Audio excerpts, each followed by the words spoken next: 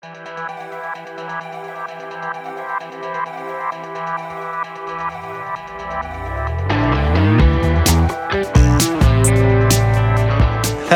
and welcome to this special episode of the Startup Survival Podcast with me, your host, Peter Harrington.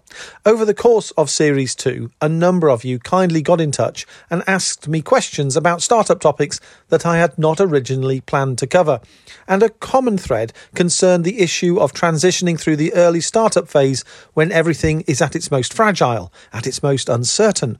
Chris Hiscox, Enterprise Officer at the University of York, kindly wrote to me and asked, amongst other things, if I'd talk about the issues of realistic sales forecasting, as well as offer some advice so people had a better understanding of the type of business they really wanted to run.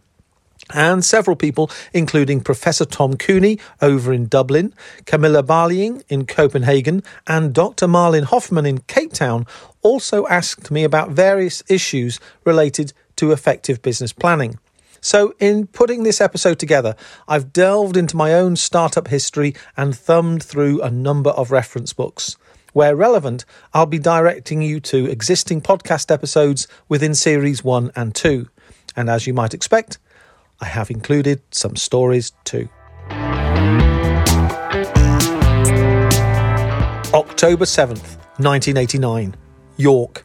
Day 10 of running my first ever business. The autumnal morning sun is shining through the office window. Geez, I'm excited. Why? Graduation over and 23 years young, I've given myself a job in my own business, and here I sit at my new second-hand desk. Comforting my feet is Discount Dave's off-cut carpet, which kind of covers the 120 square foot of my whitewashed brick-walled office I'm renting for a tidy £17 a month.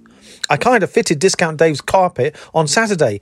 It would have cost me 46 quid, but being a proud new entrepreneur, I negotiated the £10 delivery charge. In reality, this meant I carried the thing about half a mile on my shoulder all the way to my office. My office. And that's where my new £1,000 desktop computer also arrived today. But let me share a secret. Better than that computer is my prize £15 swoop from Currys, my brand new filter coffee machine. As it gurgles, the scent of gorgeous ground coffee fills the air. Oh, to be in business, and best of all, to be busy putting the bits of my computer together and trying to decode the DOS messages on the mono screen. Busy thinking about another, better business plan whilst I sip my Colombian coffee. Busy installing my new money manager software so I can keep track of all my recent financial transactions, or rather my purchases. What a feeling it is to be busy in your own business. Entrepreneurs love to look and feel busy. It's a kind of code or currency that suggests to ourselves and others that we are experiencing success.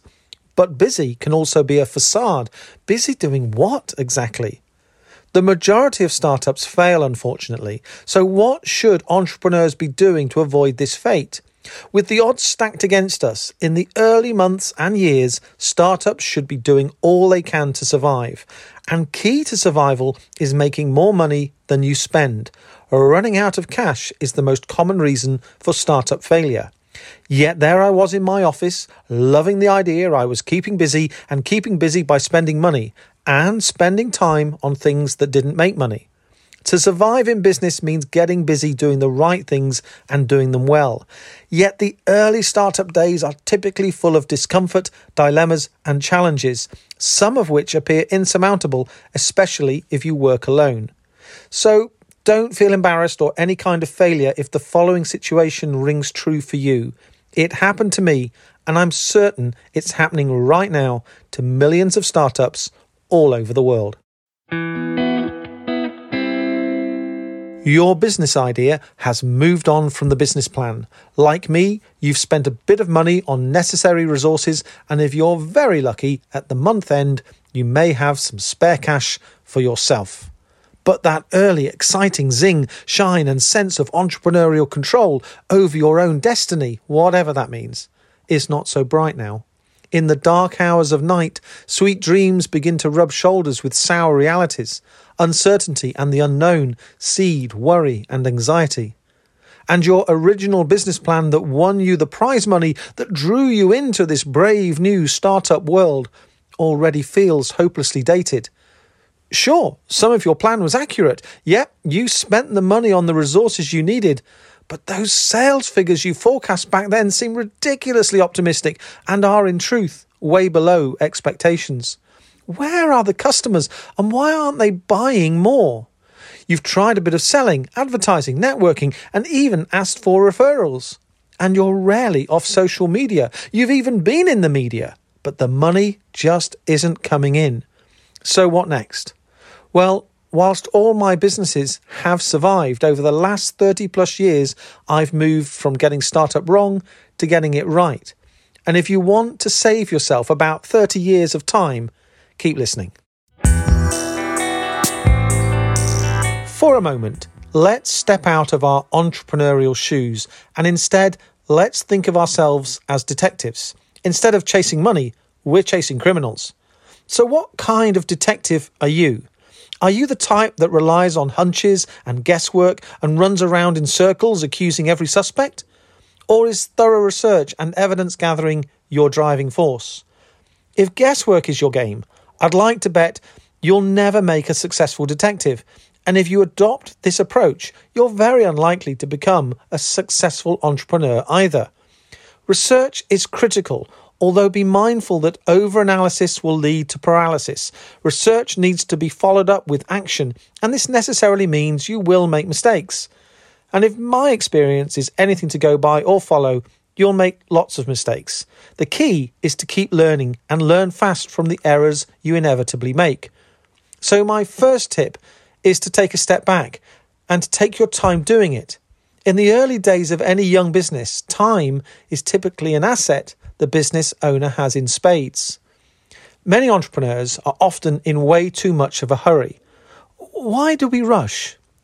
Well, for me, I think startups feel they have to prove themselves quickly. They have to appear busy. They think someone else is going to steal their idea. They feel they have to demonstrate business success from the get-go to the people around them.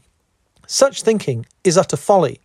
And if you doubt what I'm saying, go and speak to an advisor or mentor and simply ask them to tell you what their expectations are for you and your business in the first 12 months. You'll almost certainly find what they expect of you and what you expect of yourself are different things.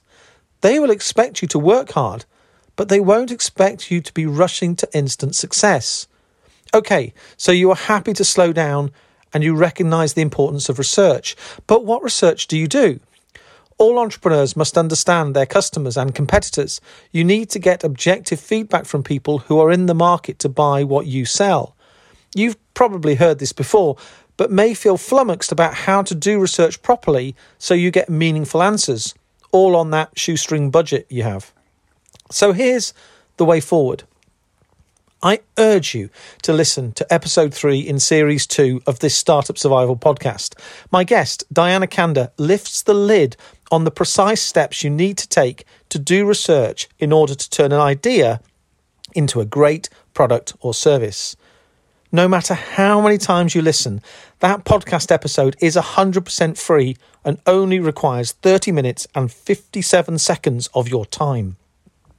And if you want even more confidence-boosting subject information, read Diana's New York Times bestseller, All in Startup, or listen to the audiobook. This gem of a novel will set you back no more than £15, but if you want specific answers and a roadmap, I can't recommend this book highly enough. Now, there is a real possibility that your research will tell you things you didn't want to hear. You may learn that there just isn't a gap in the market for your offering. Congratulations, that's a result. As Diana says, customers are irrational and you mustn't expect them to think the same way as you.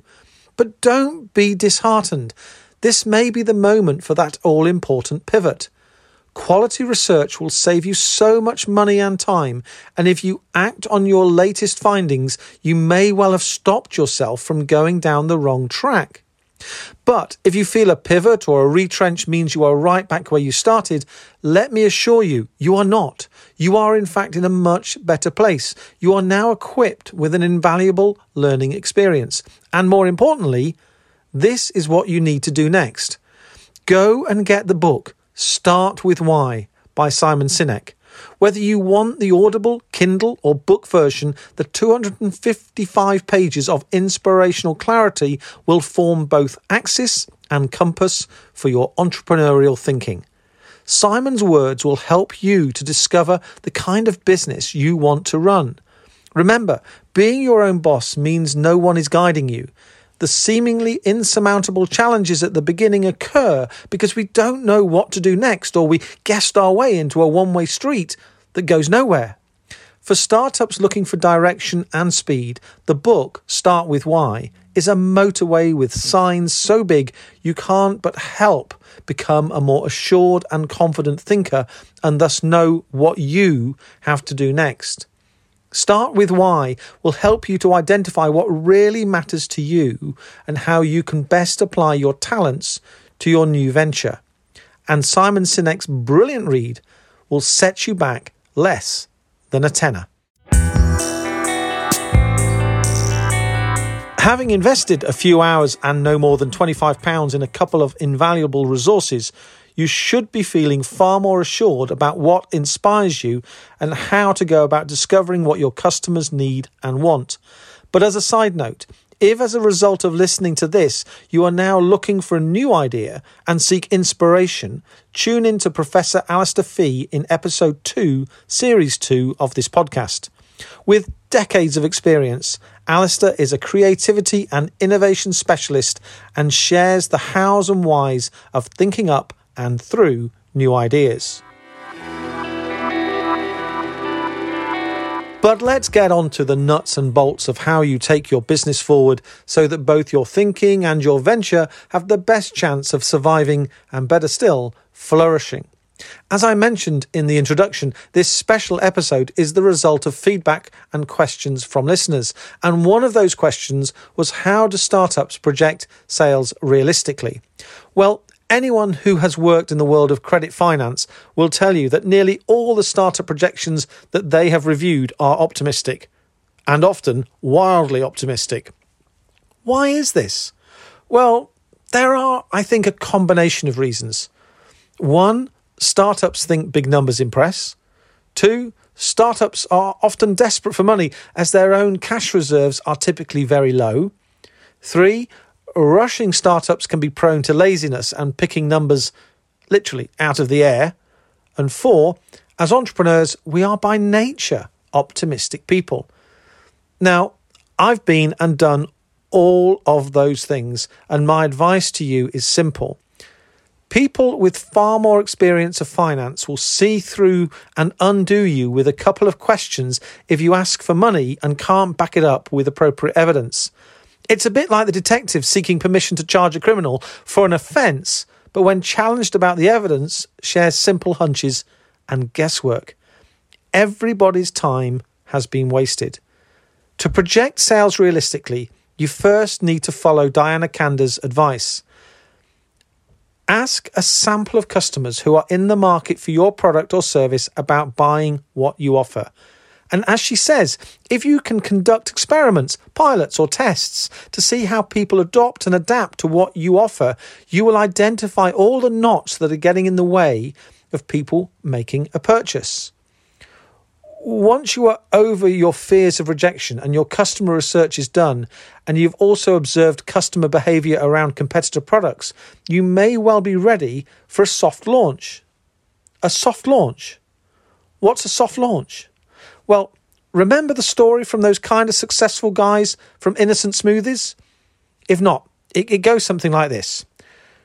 Richard Reed, John Wright and Adam Ballon were university friends in the 90s and dreamed about starting a drinks business.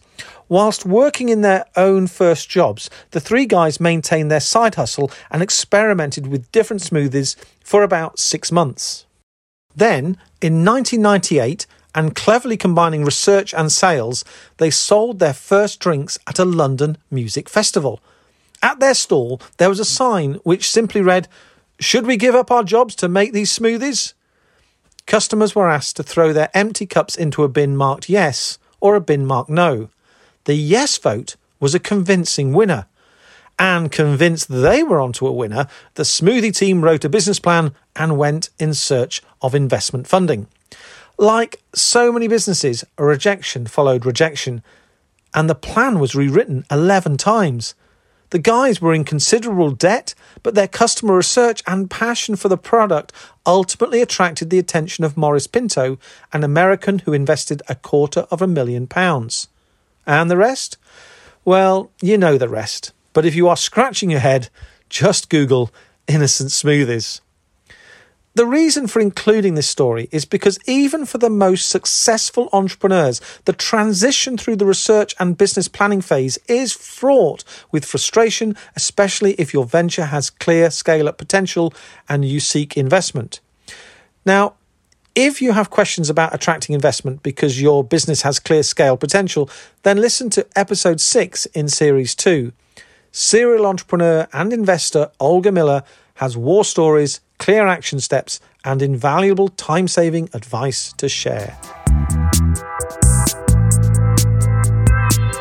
But if you don't seek investment and instead want to bootstrap your business, bootstrapping, by the way, is where the entrepreneur uses their own money and available finance without parting with any equity. And if you do want to bootstrap, you'll almost certainly find the process for completing financial planning projections much simpler. The reason is because the numbers are smaller and you don't have potential investors continually scrutinizing forecasts. But the question of projecting sales realistically must still be addressed. And this is my advice to help you get your numbers right. I've got 5 points. And the first one is this. When sales planning, be pessimistic to the point of assuming no sales in at least the first 3 months of trading. Forecasts with 0 sales in the first 3 months removes the pressure and helps to show you how to tighten expenditure belts and also what kind of financial loan or overdraft support you really need. 2, any sales you do predict must be supported by clear evidence. If you seek money from a financial lender, remember, she will have seen people like you many times over and will want to know how and why you forecast those numbers. 3, sales totals will be determined by the pricing points you set.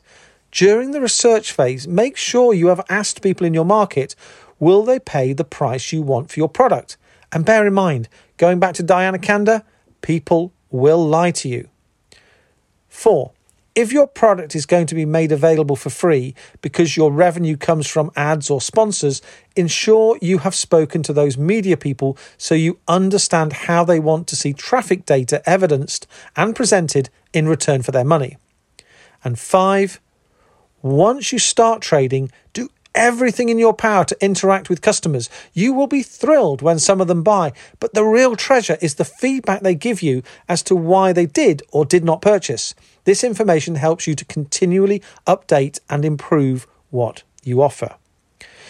You are far more likely to be pleased with your sales planning if you are pessimistic, because if things turn out better, it's just a bonus. One final piece of advice is to keep your forecasts in front of you every day in those first few months. Things change quickly and you'll learn a huge amount from customers if you keep exploring why they chose you. As a result of ongoing research, your plans will alter, which leads me on to my final tip. Always keep a record of each plan before you make any changes, because the historic information you are retaining will be invaluable as you continue to move forward. Well, before I close out this podcast, I just want to share thoughts on one final issue. We've looked at managing and forecasting costs as well as sales, but as yet, I haven't considered the issue of profit.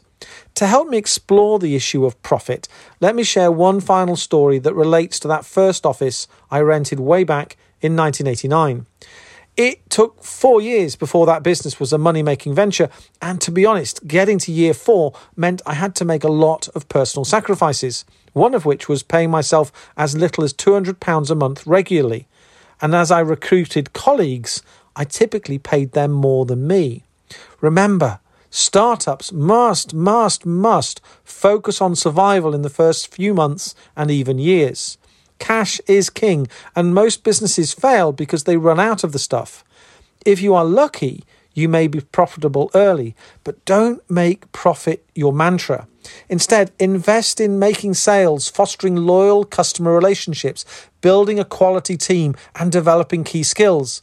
These are all foundational pillars that underpin startups that go on to become profitable and succeed. Take your time, and trust me, I've witnessed many who have made the mistake of prioritizing profit only to see their dreams shattered because more important issues weren't given sufficient consideration. Taking your time with research and starting with why may not feel like you are moving at any great pace, but be assured you are equipping yourself with the appropriate knowledge and mindset to go way further than you may have ever thought possible. Going further in the early days and making headway is frustrating, and you will take 5 steps forward and then sometimes 4 steps back. To win through, you just need to be resilient and keep listening and learning from those around you. Work hard, stay humble, and your self-belief, confidence, and your business will grow. Once again, I am so grateful you have tuned in to the Startup Survival Podcast. My name's Peter Harrington. Go well, stay safe, and thank you.